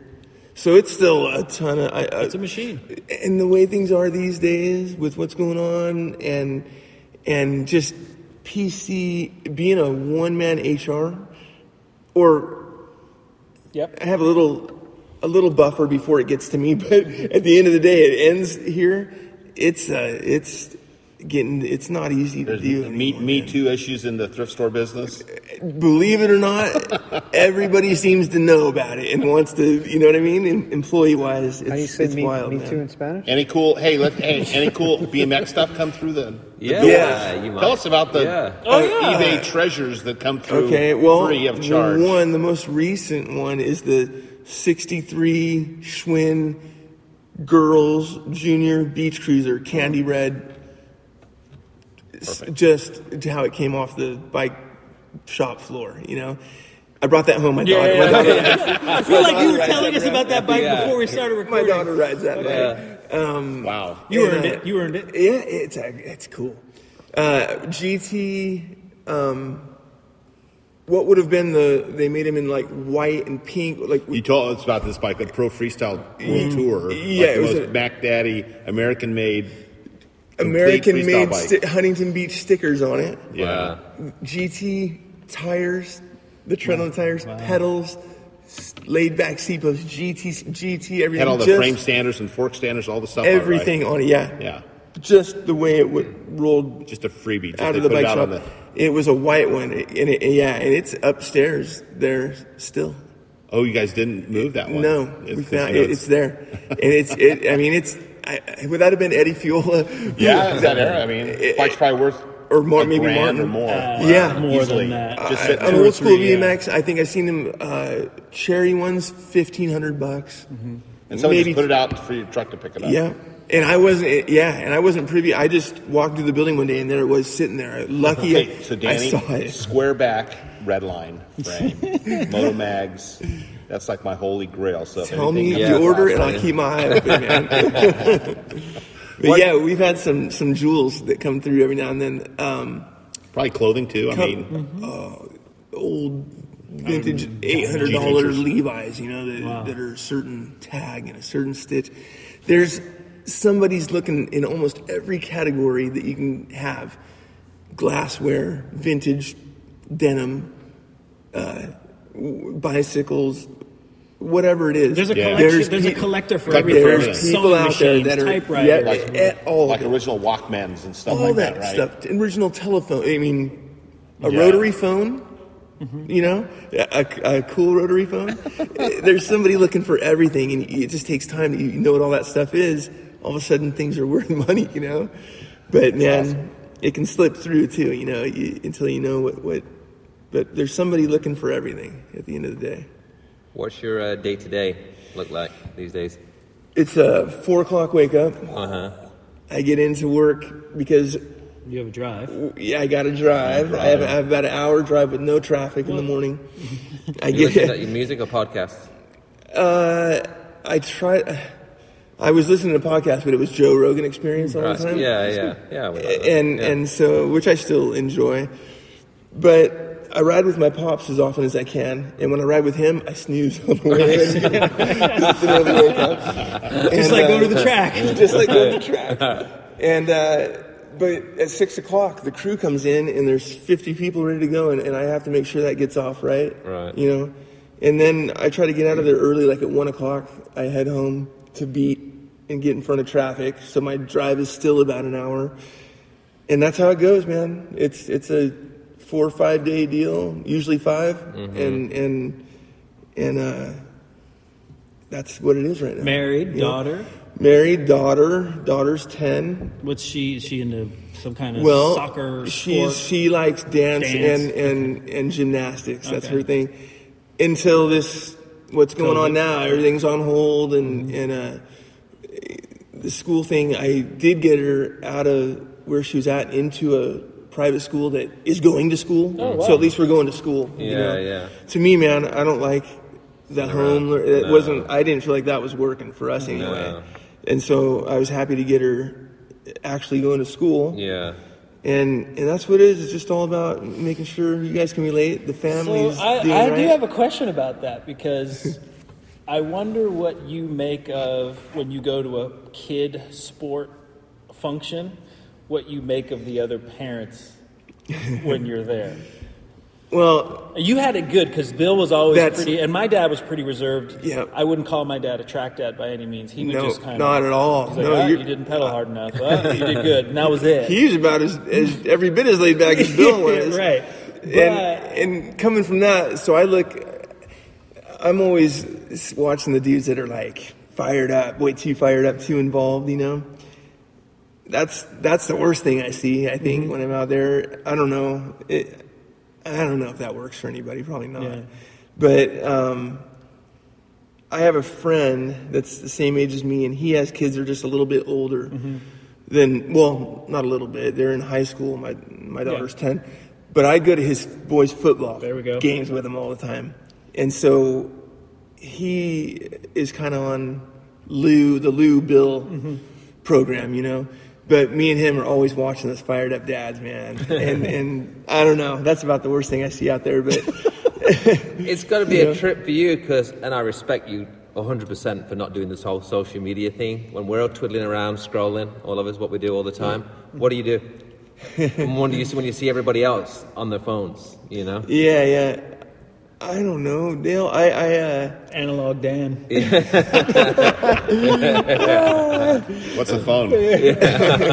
No, I don't know. I managed to take up my time just doing things around the pad, doing things we used to do. Yeah, I used to do. I try to do things with daughter, because I'm one child is all that's going to happen for me, so that's a done deal. So I stay, involved with what she's doing, and my wife's a stay-at-home mom, so there's always some kind of activities and So stuff it's like going on around there. 1955 in your It's house. just like what you rolled up 1952. to at the old tunnel house. That's right. But yeah, it's just Believers on the real Nelsons. basic. Yeah, I love it. It's Yeah, as wholesome as I can make Yeah, it. no, I think that's a lot of people could probably good, learn and take from that, because it's just out of control now. Isn't Yeah, it? yeah. I feel like things have went past good. So do you still rock the steaks on the barbecue and whatnot? I do not as much red meat. I can't do as much, but no, I do. I cook. Well, the only thing I cook is meat when we're having meat. So wife's got the rest of it. But yeah, man. So what's your call out for wine now? I don't know. I'm going to bring up some Nelly stuff. Come on. Maybe you don't drink any. I don't know. No, I do. I catch do. I'm trying to think of what we're drinking last. I can't even tell you, dude. But it's stuff that doesn't cost as much as it used to. Yeah, that's fine. Yeah. I wanna Red know. wine. Red wine. Another good Nelly take that, looking at it at the time, I thought, what the hell? He would have a glass of wine on Friday night, sometimes at dinner, and I was like, drinking, even I know it's only one or two, but it's like, dude, you sleep better. Yeah. Who sleeps good at racing? No, he did. Yeah. You know who kind of got me onto that a little bit? I have to drop King. Oh, did he? Yeah. Mike King would drink a glass of wine, Mm-hmm. and I was drinking wine at the same time, so it like cemented it for me. If King's doing it, I can drink. Yeah, You yeah. know? And I imagine that came from the mountain bike Euro. Yeah, I would See, imagine yeah. for sure. Danny would read this is obviously before we had phones to fiddle around in the The morning. Wall Street Journal, the Financial Times. Danny would read, the newspaper at breakfast. We're all checking sitting around his talking stats. about our gates and stuff, and Danny's just sitting in the back I was a just reading the newspaper newspaper. junkie, Yeah, and that yeah, came from yeah. at home. the calm before the storm. When I'd go, I had a couple breakfast spots I'd go to all the time before the training started, and it was Johnny O used to read the paper every day. Okay, at breakfast. I don't know if that had anything to do with it or not, but I ended up being the same way, reading the paper every day and then going and suffering, Right. Yeah, same deal. You had another Supercross friend of the family there besides Johnny O. What was it like hanging out with Jeff Stanton That's right. on the other side of Jeff Stanton's fame at the height of his it was good. I met Jeff because he was out hanging out with Johnny. And it was right toward the very end of his thing. I drive past the Yamaha building on the 5 every day. And I remember one time Stanton took me to Yamaha to pick up his Superworks Superbike. And I'll never forget that, you know what I mean? It made an impression, But every time I drive by that building, I think of Stanton take me down there in his pickup, to pick up his bike. Was he hanging out in Simi in '93 when he was having to deal with this new guy named Jeremy McGrath on his team? He was was he already back in Michigan all the time? He was in Simi a little bit because he had bought a little townhouse. And I actually have a friend that lives in those townhouses now. So I can't get away from Stanton nostalgia, But he bought a little townhouse and he'd stay there when he was in town. And him and Osho would run him into the ground, actually, training and running and riding and all that. But he was out there when Bale was still here. And Bale would go to Honda Land, which is camp. What do they call it? Honda Land. Anyway, out in Simi. And he was brought his Euro style out there. And I remember being out there watching those guys, and he would do stuff out there that was just that those guys just weren't doing, But Stanton was out here at the last time Bale was out here. And, so that was before Jeremy. It was before Jeremy. Yeah. And Thunder knew Jeremy as well. I remember being in Vegas and we partied with McGrath because you knew him. Undercover knows everything about and everybody in motocross. One guy leads to another. And somehow you run into somebody. And Randy Lawrence. Yeah. Those are good times. Yeah. But Jeremy about the same age, right? Who? Jeremy's the same age Carter's as me, age. so So he's a year or two older. 2 years older. Yeah. Older than you. Yeah, 50 this 2 year, years. He'll be 50 this Yeah. year, same as me. Brian Lopes, same age. Okay. Yeah. But I ended up running into a handful of those guys and getting to know them just through one guy's coattail leads to another guy's. Yeah, that was cool. But it's been a little while though since I haven't seen any of them guys. I haven't. The Supercross. I talked to Stanton about a week ago. Did you? On the phone for the No first time kidding. in a long time. He's doing They had well, I'm COVID. sure. Huh?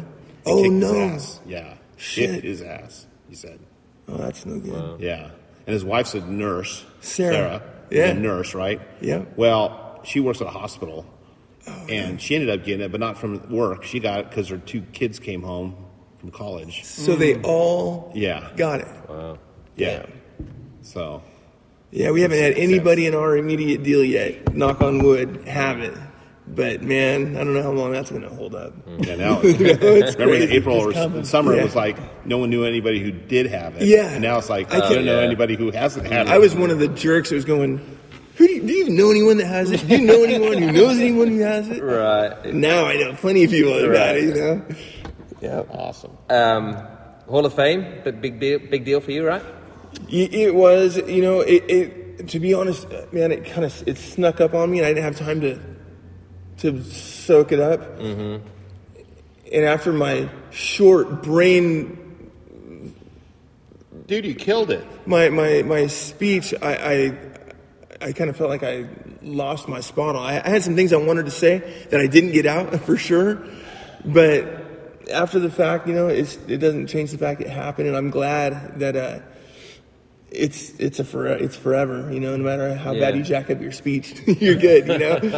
But I sat there next to Danny's wife, and her and I were like, and she's asking me, Todd, what should he remember today? We're like kind of like writing his speech and remembering the points he needs to mention. And I went up there with Remember- nothing, And he went up there with nothing and just winged it. Right. Good job. Great job. I'll tell you what. To me, Brian Foster's speech was one of the best. Besides the one you filled in for Christoph.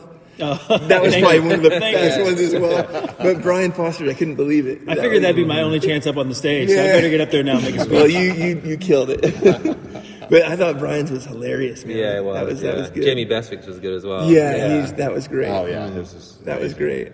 I think a lot of people, when we listen to a lot of the new school guys that are racing now, and them guys are all doing podcasts and interviews, and a lot of them are talking about GOATs and greatest, and we love that debate. Me and Jason do it between ourselves all the time, and I think a lot of new school, and Pete will relate to this, and I know he's your boy as well. Will always their old school for the new school is Stumpy, and they always he's their Gary Ellis, like Gary Ellis was. But I always, and I'll debate it more with you, not in public, but I always say people forgot Danny had won all 3 major titles. That's it. Before Stumpy started winning, Stumpy was one of us 10 guys, in that era that traded wins all the time. Yeah. But Danny actually won the 3 majors. When did Stumpy win his first NBL? Around the time Danny retired. 99? Did he?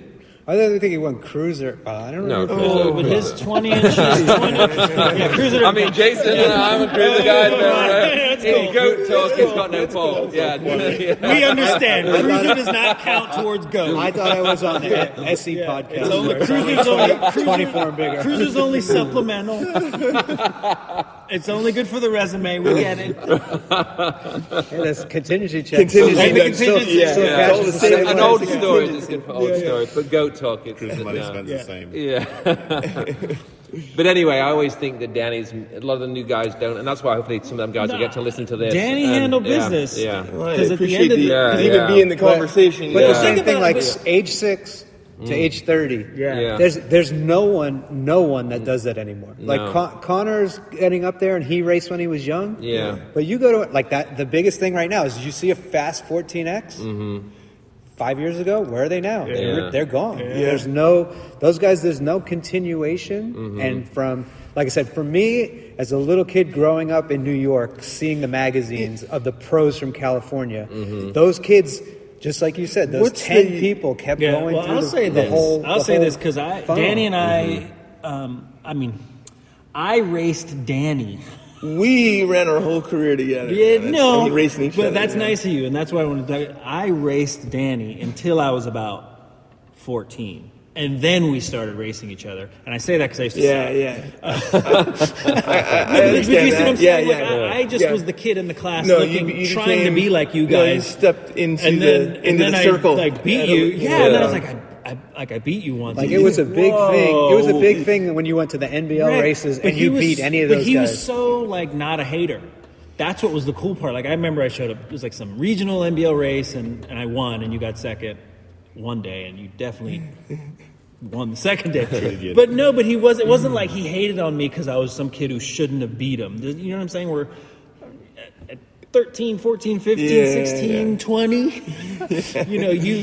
You know, there's certain That can people. happen, Yeah, yeah. yeah. So he was always gracious in that, and that was cool. And then, to win at the time, every major. I mean, because there's people who've won plenty of races and don't have a title under their belt. Yeah, That's the other thing, right? There's plenty of Dan Marinos where it's like, Yeah. dude, you're the best quarterback with no rings. Yeah, I'm almost the other way. You know, I was able to rack up some wins the last few years, but like I say, I spent some years in the beginning passing up on a lot of wins. I think I wasn't doing it like I needed to do it, and so I ended up with those 3 big ones minus some regular wins. For sure. But still, 3 majors is pretty Well, good. remember the NBL had that mid-season battle for a minute. Yeah.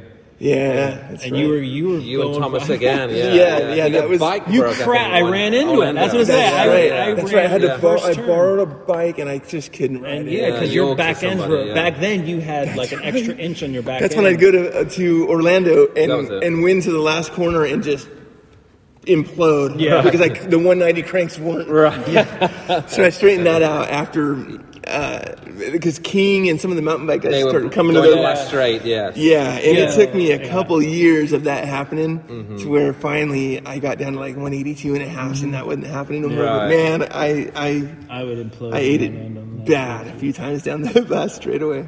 Good Hey, stuff. Danny, we'd be remiss of not asking about when you're on Powerline of of working with Eric, Big E. Mm-hmm. I mean, how was your relationship and working with him versus... He was a team manager kind of like no other, because compared to your dad and TC, who were all business for the most part, those kids were family for him. They were. Look, that was a weird deal for me, because it was so different than what I was used to and what I'd come up with. My dad, TC later on, I still ran with the circle, booked with, stayed with the GT guys, whether it was Ellis, if I was rooming with him, or Dale, or whoever. And very rarely was I with the team, that not because there's anything weird, any hard feelings. It was just a natural, like you say, those guys were family, and Big E was the perfect guy to head that up. He loved those kids, But my deal kind of stayed what it was prior to that, prior to Big E and that team coming together. So I would travel, book, run around with these other guys, and it could have been a sore spot sometimes when the team was, and I get it, I felt like, I remember outsider looking at this point. Yeah. It was, because the pros, regardless of the brand, GT, Robinson, Powerlite, whatever was swimming around, you guys were your own thing. But I think because the Powerlite crew was such a family, with some of the scuttle on the outside, it was like maybe the parents who didn't quite understand I think your side or the pro side of it. I think you're right. He's not in on the, or, and the kids are all like, he's wearing the same jersey. Exactly. And I get it. I understood that, but it just my program worked and was deeply rooted into how it was, and that's how it was. They probably didn't understand either, like you're saying, Jason, exactly what goes on. Eric probably was the perfect guy, though, to explain it to for the sure, kids, for the sure, parents, for sure. Yeah, he understood. Yeah. So that's one thing that was, every now and then I'd see it. When Mario too was also such a big part of that program at the end, that they all loved him so much, and what ended up happening and everything. He was their pro. Yeah. You know what I mean? We had that conversation is when I was on Nerve, and Kyle, we bought Kyle in, and then all of a sudden Kyle got a lot better than we thought he was going to be, and I was the old guy on Nerve, and me and you were you're like, man, we got the same problem. Like, you got Kyle, and I've got Mario. They're going to take our places. He and Mario, he soaked that. He was perfect for that. He loved those kids. He could ride with them, go do perfect. Yeah. And that wasn't me. You know what I mean? So it's a young team. It's a young team. Yeah. And I was getting to be an old dog at that point. Right, yeah. Setting your ways, reading the newspaper, eating blueberry muffins. Right. Wait, how old were you? You weren't even 30 when you finished. No. Maybe you were 30. I was either... I keep saying I was 29, but I could have been... You might have been like just 30. Yeah. But it was just 30 if it was that. Hey, Danny, I know we're not... I don't know if maybe Dale have the privilege of having the Bill Nelson podcast. Love to, absolutely. Which would be a good one sometime anyway. But absolutely. In case, it doesn't happen for a while, but I mean, I was on the other side of the phone from you guys and your dad all the time. Me and your dad talked all the time. But what was your dad like at home, kind of talking about the business of managing that team, those kids, I mean, was he BMX all the time at home, or was he able to turn it off too? Was he in the radiators and... He very little. We weren't absorbed with it. It wasn't consumed. BMX everywhere. It almost was invisible. Whatever he was doing on the phones, coordinating with the parents, checking with the kids, making sure that he did it at night on the phone. At work, I don't know, but it was. I didn't see much of it. You just kind of asked on Thursday. He would tell you when it was getting time to go. I'd ask when we were leaving or what our deal was. I would imagine just another thing on it was just another added items to his checklist of things to do. Pretty much, it wasn't like Pete talked about coming and not seeing my trophy room. Which didn't exist. All the stuff that I didn't have as far as BMX went. same way Bill is the same way all the things you didn't see with all the things he was doing. Mm-hmm. Yeah. Interesting. Yeah. Which is probably why we were able to do it for so long. Yeah. You know what I mean? Mm-hmm. Thinking back on it. Maris lived with me for the first year when he came to the U.S. and I told Danny and TC later when they met him at the World Cup 2010, I think it was. Mm-hmm. Maris's hero as a kid, he had a power light in Latvia as a little kid, and his hero was Danny Nelson. He was the strong little kid, and he based himself off Danny Nelson. And I like that. Yeah, that was cool. I was happy to hear that. But a lot of the same things, because Maris was the same guy. He could always, and you see it now, he could keep BMX and life separately. He wasn't crazy BMX like us, talking about it all day and stuff. And I think he had a lot. Even though he probably, very similarities as you, for sure. Yeah, that's funny, and how people gravitate toward, like me with their Ellis. person. It's interesting, You definitely left a legacy you did on Powerlight, right? I think when you think Powerlight, you think, Danny Nelson, I would say. Yeah, no, for sure. Yeah. For sure. Second part of it. Yeah, exactly. Danny, from that 90, the world title and till the 5-year drought? The 5-year, well, not a drought, but just the learning curve. Yeah. I mean, did you ever find, when you got Ellis in the room with you, did you ever find yourself just staring at him like, how the hell do you do it? I would wonder how he do it, because I'd look at the physicalities of Gary. He was a long, lean guy. To me, where's the strength coming from? Where's the, I don't know what the hell was going on. And I never did figure it out. Leverage. Leverage on a big elbow. Yeah. Yeah, he got me a good one. He had a good elbow. Yeah, he did. Yeah. Because, he got back in the rental car to go home with more smiles on his faces than most of you guys. For sure. Yeah. It was incredible. No, I always was left wondering a little bit, how does he do it?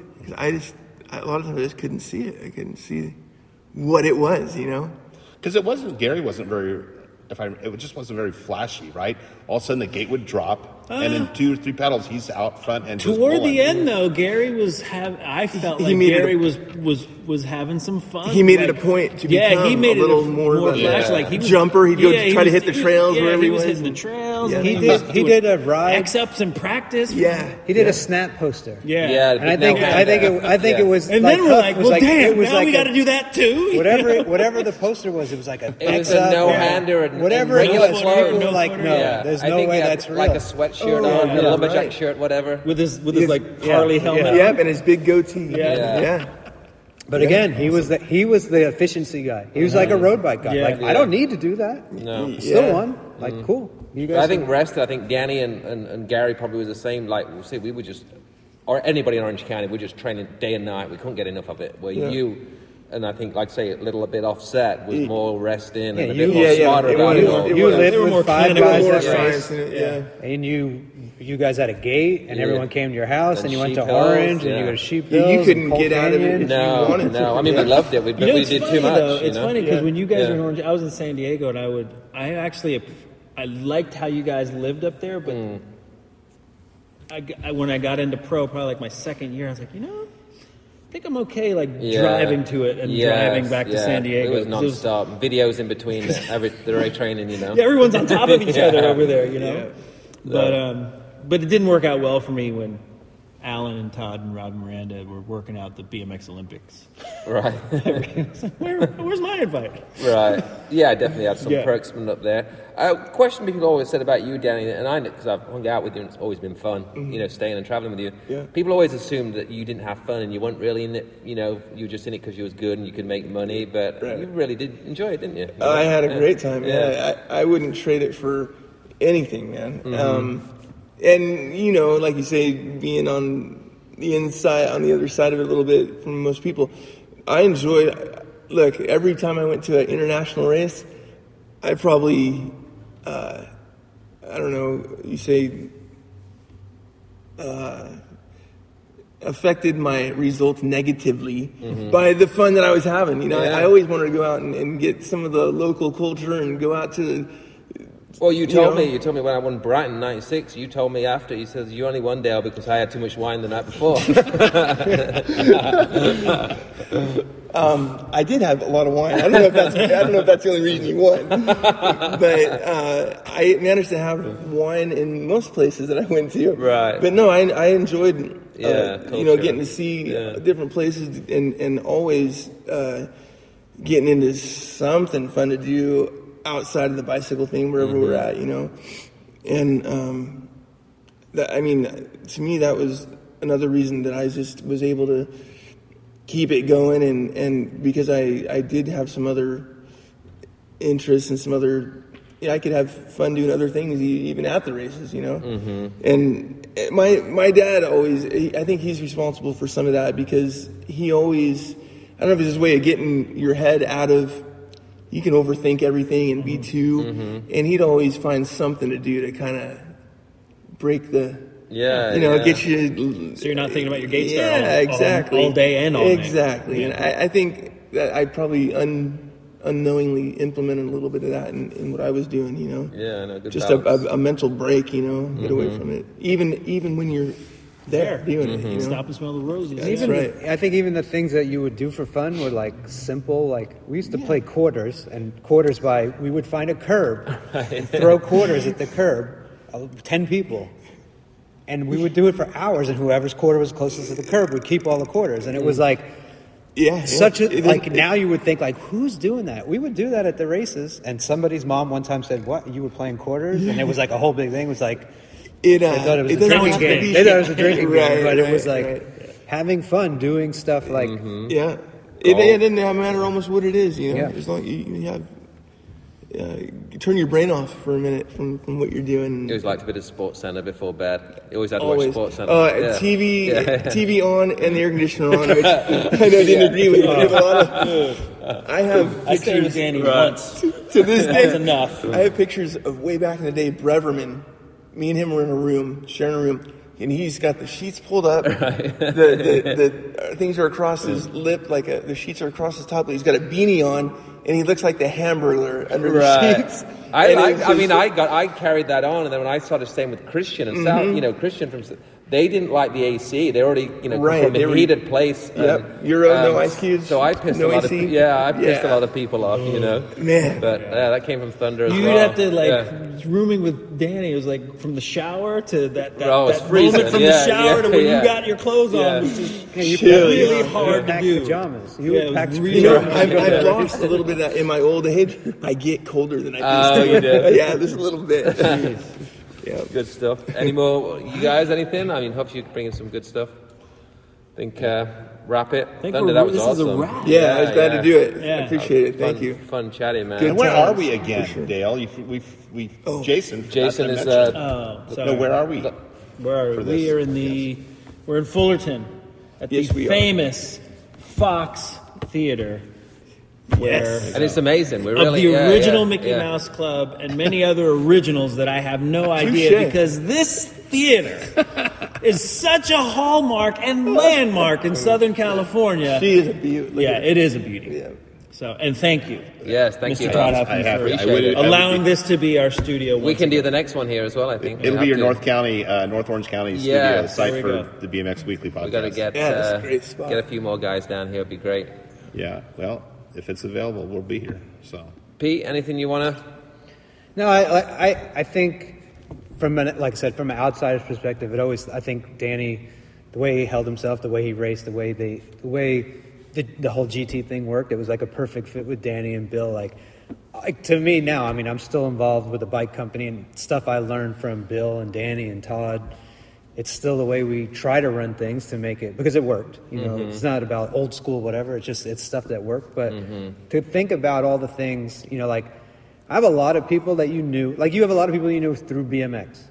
They stopped racing. You kind of forgot about them. And luckily for me, it was like a little bit like, I first moved to California, I didn't know anybody. I got to hang out with Danny outside of BMX. I don't know why. I was like... We did a lot of hanging. We used to come out a lot. I used to drive up to Simi Valley all the time and hang out. But it was just it was just cool to see it and to learn about him and Bill and and it was funny because when you retired, I was like, that's the way Danny's going to retire. He's going to...